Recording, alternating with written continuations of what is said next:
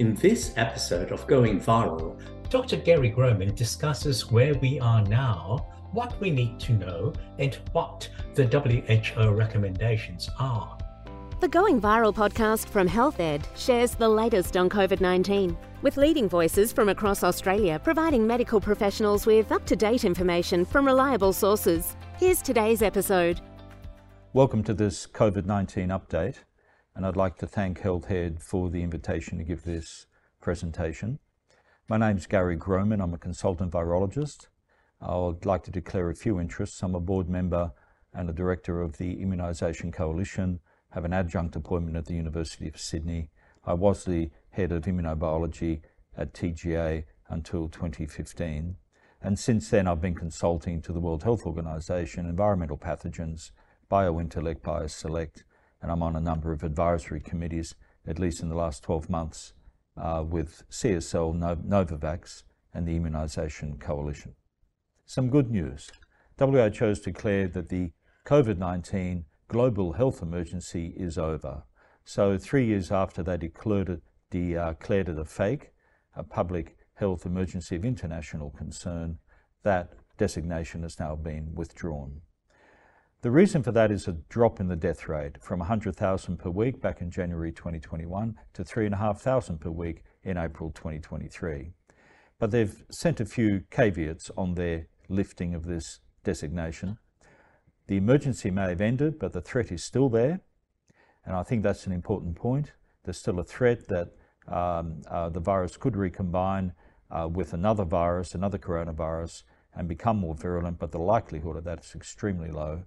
And also to not let down our guard, not to dismantle systems that have been built, not to send a message to everyone that COVID-19 is nothing to worry about. It is still a significant pathogen. They made a number of recommendations. I'll just go through a few of them. The first one was to sustain the national capacity gains and prepare for future event. Now, with this comes the idea of avoiding the cycle of panic and neglect. We've gone through a cycle of panic in 2019 and 20, and then vaccines came in, and now in 2023 we're going through a cycle of neglect. This is evident because the virus is still spreading, although hospitalizations and deaths have dropped markedly because of viral mutation, going to less severity. However, there's also a cycle of neglect when it comes to vaccinating people and getting vulnerable people to keep up their booster shots. They've also suggested we integrate COVID-19 into life course vaccination programs, which does make sense as the virus will continue, so having it once or twice a year would make sense, and to bring together information from diverse respiratory pathogen surveillance data sources to allow for comprehensive situational awareness. This is important because coronavirus, COVID-19, is not the only respiratory virus out there, or bacterial for that matter. So it's very important that we're aware of the viruses and bacteria in particular that are causing disease in our community and not just COVID-19. They also suggested that regulatory authorities strengthen their position so the availability and supply and use of vaccines, diagnostics and therapeutics is always available. And then there's the infodemic management program. This is important because of the false information that's been going out to communities via websites and the internet and so on, and various agitating groups. So we must all continue to work with communities so we have strong, resilient and inclusive risk communications and community engagement to counter this infodemic. So what do we know right now? We know that the Omicron is highly infectious, and we know that there are more waves to come. We know it spreads efficiently. Its reproductive number is somewhere between 5 and 6, far higher than flu, but not as high as measles. And we know it spreads efficiently in closed community settings and places with poor natural ventilation, like hospitals, care homes, buses, planes, cars, trains, and so on. So good ventilation, sanitizers, masks and social distancing will help to significantly diminish, and it does, the risk of spread. And we've seen that particularly in 2020. We know severity of disease is diminishing due to mutation, and we know that severe community restrictions are not effective in halting disease spread. This is because of asymptomatic carriers. It's essential, of course, to have restrictions early in the pandemic to protect health services, but we also know that mandates ultimately are counterproductive. We also know that we need at least 3 doses of vaccine. Current vaccines do not stop transmission of disease, but they do stop against severe outcomes. And we know that heterologous vaccination gives slightly better protection and hybrid vaccination gives the best. We know adverse events occurs, as they do with all vaccines. It's very difficult to assess the risk, but I'll come back to this later. But it's quite clear now that mRNA vaccines do cause a myocarditis, especially in men under 30. They have a very high risk of myocarditis, somewhere between perhaps 3 and 10 per 100,000. We also know that long COVID exists, and the vast majority of cases are resolved within a year, and I'll come back to that point as well. And we know that current antiviral drugs are reasonably effective if given within 24 hours of diagnosis, and we also know that there are contraindications, and GPs need to be very aware of this when giving advice to their patients. We also know that PCR is the most accurate for testing, for detecting COVID-19. Rat tests are useful, but only if you're symptomatic. Again, I'll come back to that point with a graph. And we also know that with rat tests, there are issues. There's one of sensitivity, which seems to be constantly diminishing. So it's hard to know if we can rely on a negative result. The problem of home use, are they being done properly? The problem of reporting, they're not reported at all. And the problem of personal responsibility and isolation if you happen to be positive. And I believe they're inadvertently helping spread the virus through the community because of those issues. We know there are significant costs to the community in the form of mental health, undiagnosed diseases and so on. And we know there remains an urgent need for vision and unified action across the country, preferably with a single authority. At the moment, we've got 6 states and 2 territories, the Commonwealth with their respective health departments and medical officers and premiers, prime ministers and so on, ministers that are making various declarations and pronouncements, not necessarily all in concordance. We also know there will be another similar pandemic. There will be 3 to 4 per century. We can expect another flu pandemic, I imagine, within the next 20 years, if not earlier. So what does WHO tell us? Where are we now? A global snapshot, 768 million cases, 6.9 million deaths. The case fatality rate's actually quite low at 0.9. We know that 13 billion doses of vaccine have been delivered around the world to help combat this virus. In Australia, we have even a lower case fatality rate, 0.18, 11 million confirmed cases, 21,510 deaths. And the CFRs are almost certainly much lower, as while we all record deaths quite well, we don't record confirmed cases quite well, and they are clearly an underestimate and may well be doubled, in which case the CFR will end up being 0.05 or something like that, is my estimation of the actual CFR. On this graph you can see that, that vaccines were rolled out in 2021, and we had restrictions in place then, and so there wasn't a lot of COVID-19 about after the first wave because of restrictions. But when we lifted restrictions, despite vaccinations, cases increased markedly and deaths, and we had 5 distinct waves coming up to a 6th now. Seroprevalence has been done now, and we see in the UK, England, Wales, Ireland, Scotland, Northern Ireland and Scotland, we see nearly 80% of people have SARS-CoV-2 antibodies at the 800 nanogram level, which is particularly high due to natural infection and vaccination or both.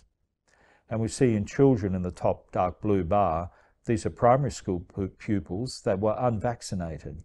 And you see over 80% of them have got antibodies showing asymptomatic spread is rife. And in secondary pupils, a similar story, the light blue bar showing those that were vaccinated, but you still see, including unvaccinated, antibodies, vaccinated and unvaccinated, I should say, antibodies go up to nearly 100%. We saw the same thing in Italy quite recently in a JAMA paper, And down the bottom in C, you see the percentage positive of blood donors at that time in 2020, then 2021 and 2022 is still maintained at nearly 80%.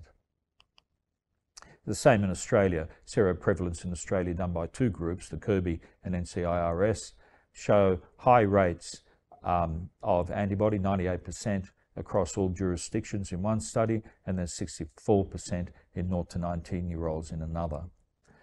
And importantly, 65% of vaccinated individuals also had nucleocapsid antibodies, which signifies past infection. What does the genetics tell us? Well, this work comes from Gisaid, and we know that they've been monitoring variants and subvariants since the beginning and putting it up on their website. And we see at the moment XBB is dominating. Kraken 1.5, the 1.16 called Arcturus, and an FD 1.1, which is an XBB variant, are currently dominating. And on the right, we see subvariants that were monitored in the green and yellow graphs, and now we're looking in the red. We've got Kraken, Arcturus, and FD 1.1. There is a need, though, to stop catastrophizing the appearance of every subvariant and every mutation, which often happens, particularly on social media. It's a constantly changing scene because of mutation. Severity is not getting worse. There will be more waves, and I'm assuming and predicting that we'll see severity get less and less over time, as we're currently seeing with fewer and fewer hospitalizations and deaths. I might add the latest data from China, which people seem to be concerned about when they had their waves after lockdown. The viruses isolated there continue to resemble known circulating strains. Gisaid can also follow virus patterns throughout the world as people move around the world, and all that material on the right with different colours of various groups and clades, but they can actually be traced and are being traced particularly well, and it's air travel, travel in general, that moves the viruses around the world. But at the moment we're generally dominated by XBB. XBB 1.16 Arcturus is concerning some people, but I just want to say it's one of over 600 Omicron subvariants. It originated in India. It is a BA reassortant. It's closely related to 1.5 Kraken.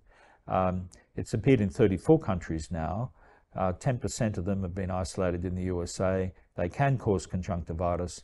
There is naturally concern that it might recombine with another coronavirus or even threaten the effectiveness of current vaccines and therapeutics, but that's not the case, and there's absolutely no cause for concern. The clinical course goes over pre-symptomatic, symptomatic, and then recovery phases. And we can see viral replication in the pre-symptomatic, which is not unusual. This is why the virus is so successful, being excreted in respiratory droplets prior to disease, the symptomatic phase. And if that's mild, we get good innate immune responses and good cellular responses. But if they drop or are delayed for whatever reason, particularly immunosenescence, then it may lead to a more severe infection. And if that's delayed further and the humoral responses are poor, then it can lead to significant sequelae. Many have poor neutralizing antibody. Antibody will wane, leading to reinfection. And antibody probably only lasts 6 to 8 weeks. And then you may get a post-COVID syndrome or long COVID. And down the bottom, there's the therapy where it can be used: prophylactic antibodies, antivirals, and various immunomodulators and therapeutic antibodies. The clinical symptoms are highly variable. Many viral positive individuals are asymptomatic or just have minor symptoms. People often describe fever, dry and persistent cough, fatigue, loss of taste and smell, and so on. Headache, sore throat, myalgia, rigors, intestinal discomfort, ocular manifestations are all not uncommon. Severe symptoms though lead to hospitalization, and there is this unusual presentation in children similar to Kawasaki disease, multi-system inflammatory disease in children, a non-purulent conjunctivitis, polymorphic rash, mucosal changes and swollen extremities, and a high proportion have hypertension. So multifocal pathogenesis, cytokine storm are not uncommon in patients with severe disease, and then those with neuromuscular conditions need to be watched carefully, as there can be an exacerbation of their disease or autoimmune conditions can get worse, GBS may manifest, and there is often viral reactivation of the herpes group, enteroviruses and HTLVs. So post-COVID syndrome or long COVID affects every system of the body. Brain, lung, cardiovascular, gastrointestinal tract is common, leading to chronic inflammation, immune dysfunction and microthrombosis. It's very difficult to define, and people are working on this, but from WHO point of view, it's the continuation of development of new symptoms 3 months after the initial infection, and these symptoms are lasting for at least 2 months with no other explanation. And the symptoms vary a lot, but generally are fatigue, shortness of breath, cognitive dysfunction. 1 in 8 to 10 people are affected, 10 to 20%, and it's believed that more than 17 million people across the EU have experienced long COVID during the first 2 years of the pandemic. In Australia, we've had a review done by the Australian Institute of Health and Welfare. They've estimated 5 to 10% have long COVID, but they've identified key risk factors. Those that have had a severe COVID illness, those that have comorbidities, female gender, and mid-adult age groups. So they are some of the risk factors identified already in the Australian review. And they've also identified, and I've yet to look into this data more closely, but 2 COVID vaccination doses are associated with, not significantly, but associated with a 13 to 47% lower reduction of symptoms persisting beyond 4 weeks, which is a good reason to encourage people to get their primary course of vaccine. There are long-term effects, and there's a number of descriptions of it in the literature going under different names that I've listed up there. But anyone who gets COVID-19 can have long-term effects, including people with no symptoms or mild illness with COVID-19. But these are the most commonly reported symptoms: fatigue, dizziness, symptoms get worse after any sort of effort, recurrent fever, difficulty breathing. More rarely we see these neurological symptoms that can involve all sorts of syndromes, and including joint and muscle pain, heart symptoms, digestive symptoms, blood clots, rash, changes in the menstrual cycle, reactivation of herpes leading to shingles, GBS or Bell's palsy. So post-COVID syndrome, as WHO calls it, or long COVID, we see it most commonly in adults. About 20% of adults will have long-term effects, and severe illness with COVID, especially if hospitalised or needed intensive care. Now, recent research from CDC just at the end of last year showed us that COVID-19 does cause brain abnormalities 6 months after the symptoms are gone, changes to the brainstem and front lobe areas of the brain, and they did this using a special MRI, and it's the initial publication is in the CDC journal MMWR that was published last year. In various surveys done, there have been many significant symptoms in terms of severity for long COVID, including loss of taste and smell, difficulty breathing, chest pain, pain when breathing, lump in the throat, having heavy arms or legs, general tiredness, and painful muscles. And there are others. There's another quite long list published in The Lancet not that long ago. What about vaccines available in Australia? We know we've got Moderna, Novavax and Pfizer, and we've had AstraZeneca, but it's no longer available. We do know that 3 doses are important for the primary course. Heterologous vaccination for a booster is better. Hybrid vaccination, including the natural infection, is better again.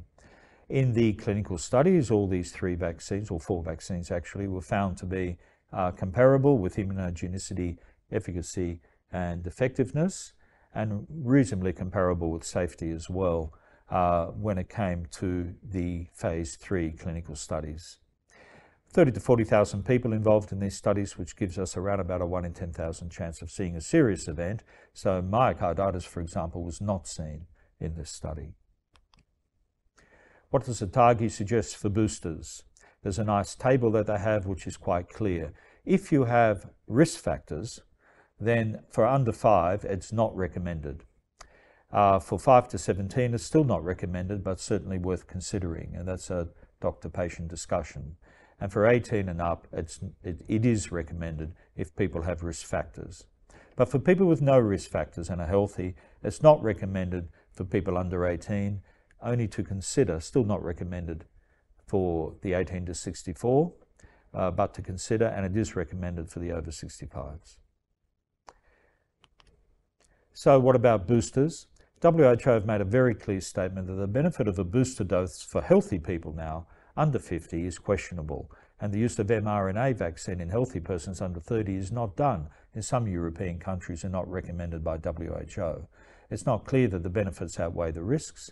There's this issue of myocarditis, and they've made the following statement: data to support an additional dose for healthy younger population is limited, and as the data is unfolding, it's quite clear there's no benefit compared to the risk. What about boosters and bivalents? Well, bivalents don't give any significant protection over current vaccines, just some extra protection. The reason is the problem of imprinting, or original antigenic sin, as it used to be called. So if you have a Wuhan strain plus an Omicron strain, or a Delta plus an Omicron, or an Omicron plus an Omicron, the best efficacy seems to be BA4 and 5, then you don't get much extra protection. And in fact, with the mRNA studies, it shows only 36% efficacy after 76 days after a booster. And for those under 30, it's very poor and marginal for under 50 in terms of efficacy. And really a protein vaccine from Novavax should be considered. There's little protection, if any, against transmission in any age group. So let's have a look at Novavax. With a Novavax, where is it?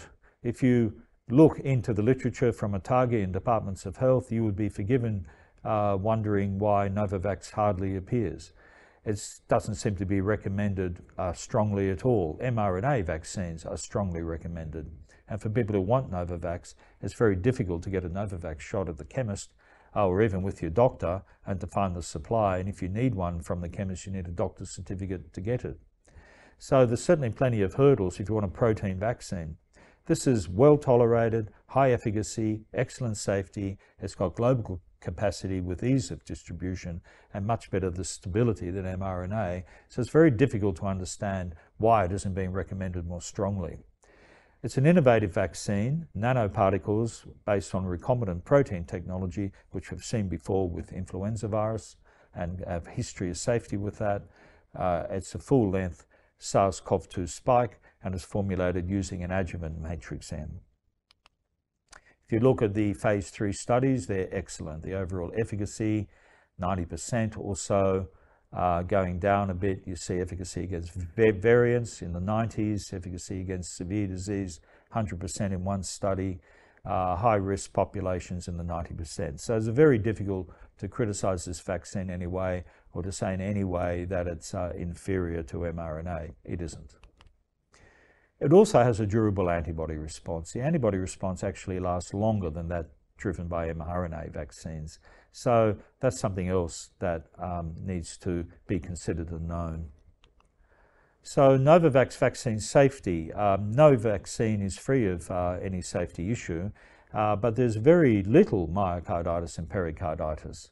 And Novavax studies have made it clear in 2.4 million doses, there have only been 12 confirmed myocarditis cases. The distribution is not clustered in any group or by sex, and it's no higher than background. So certainly it would be the vaccine of choice, in my view, for people under 50, whether healthy or carrying some underlying condition, if they want the vaccine. Let's have a quick look at vaccine injury. TGA takes reports, very low numbers there, only 2.1 per thousand. Most of them are in the Pfizer and AstraZeneca vaccines because they were used predominantly and more abundantly to start with. There are some reports emerging for Spikevax and very few for Novavax. This, of course, is an underestimate, and this involves everything from a sore arm to myocarditis. So going a little further into the rare side effects, We see that with the Pfizer and Moderna vaccines. We saw the thrombosis with AstraZeneca vaccine. And we know there have been 14 deaths attributed by the TGA, at least, to people due to vaccination, which is really unfortunate. 13 to AstraZeneca, 1 to Spikevax. mRNA side effects, we see a much better picture, I think, from the US FDA compared to the TGA, which are very low numbers. Here we see a snapshot of 42,000 reports. They report 2.5% with cardiac issues from vaccination, 24% with GI issues, and 17% with fatigue. And that's work done by FDA, and every so often they'll do a snapshot of what's going on with the mRNA vaccines. So just a little more on myocarditis and mRNA vaccines. There's been a paper published in JAMA just recently from the US, 1626 cases with myocarditis within 7 days. And they found in males 12 to 15 years, 70 per million, males 16 to 17 years, 105 per million, males 18 to 24, 52, 56 per million for Pfizer and Spikevax respectively. More than we think, more than what's touted out there in social media or by various departments of health. It's not a vanishingly rare syndrome. It's much more common than we think. And I think it's something of concern that we need to be careful of in healthy people under the age of 30. Last time I gave a talk, Ramesh, who I'm sure you all know, did a little survey for us, and a number of questions were asked. What was surprising was the numbers that came back that was reported by you, the GPs, looking at this seminar. So symptoms, signs and functional changes within 6 weeks, average number of 7, going across all GP practices, total number 10,000 or more there. And then 12 weeks or more, you see 6,000, hospitalisation 4,700, and deaths 2,000. That was an interesting snapshot over the practices that were represented at a lecture, and the plan is to do more work in this area to see what is being reported or underreported. And I think we need to keep a very careful eye on vaccine injury. Just a very quick word on treatments. We know we've had antivirals, antibodies, anticoagulants and so on available for some time. There's more evidence emerging on statins, particularly in combination with ARBs. Seems to be also quite effective. Some micronutrients like vitamin D might also be useful if there's a deficiency, but that would be the only reason. And we know about a number of treatments that are available, but I just wanted to say that molnupiravir should no longer be routinely given, but it's Paxlovid that should be being used. But again, it requires patient-doctor consultation because there are many contraindications. I can't list them here, but I've given the website if you'd like to be more aware of those. However, it can be given to people 70 years or older regardless of risk factors with or without symptoms, 50 years and older with 2 risk factors, First Nations persons 30 years and older with 1 risk factor, and 18 and older that are moderately immunocompromised. So I've just got a few concluding remarks. Firstly, to remind everyone, this is still a global problem. It's not necessarily just a local problem. We have a lot of travel. Virus will come in to this country again and again and reseed itself into the community. We don't know what the next variant will be, but currently XBB is dominating. Maybe in 6 months' time it'll be entirely different, but we can expect it to be less severe at this stage. That's been the trend now for some time, and we've seen Omicron now for over a year and a half without going to the next major variant.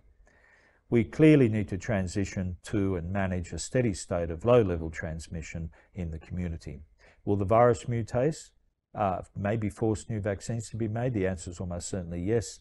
Correlates of protection still unknown. Will vaccines prevent transmission? And the answer is no.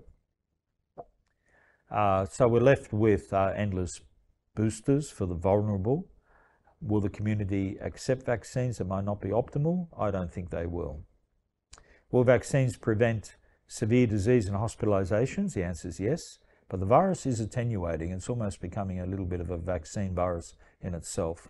Should masks return in closed spaces? I believe they should. It's only sensible restrictions and wearing masks in closed spaces that are poorly ventilated that will protect people from actually catching the virus. We do need to be proactive and not just reactive. We still need to keep up education, surveillance, tests, vaccines, and treatments. We need second-generation vaccines, those that will stop transmission from person to person rather than just give protection against hospitalization and death. We must have also improved safety profiles. We can't keep going with myocarditis as a major risk in younger people in particular. We must also be careful of adjuvant safety.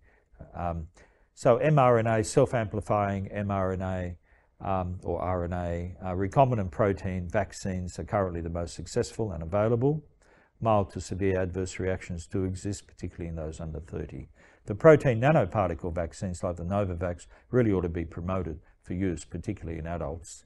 There are other vaccines in the pipeline. There are intranasal and oral vaccines. They will prompt a faster immune response, but they're not particularly efficacious, and the jury's out on those. There are gamma irradiated vaccines and the use of microarray patches that are coming, and I think that's quite an exciting area, and these might be new possible approaches in the future. COVID vaccines must gain acceptance. We do need COVID-flu combination rather than concomitant vaccination, and that will come. Annual vaccination at least, and probably biannual for those at higher risk would make sense.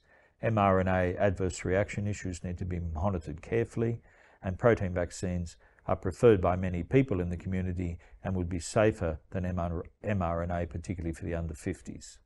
So our next challenges, well, they're continuous.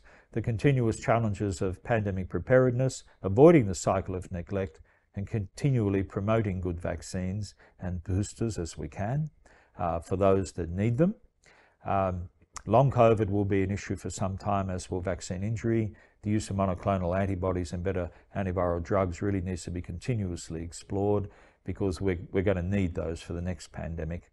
They'll come first before vaccines will arrive.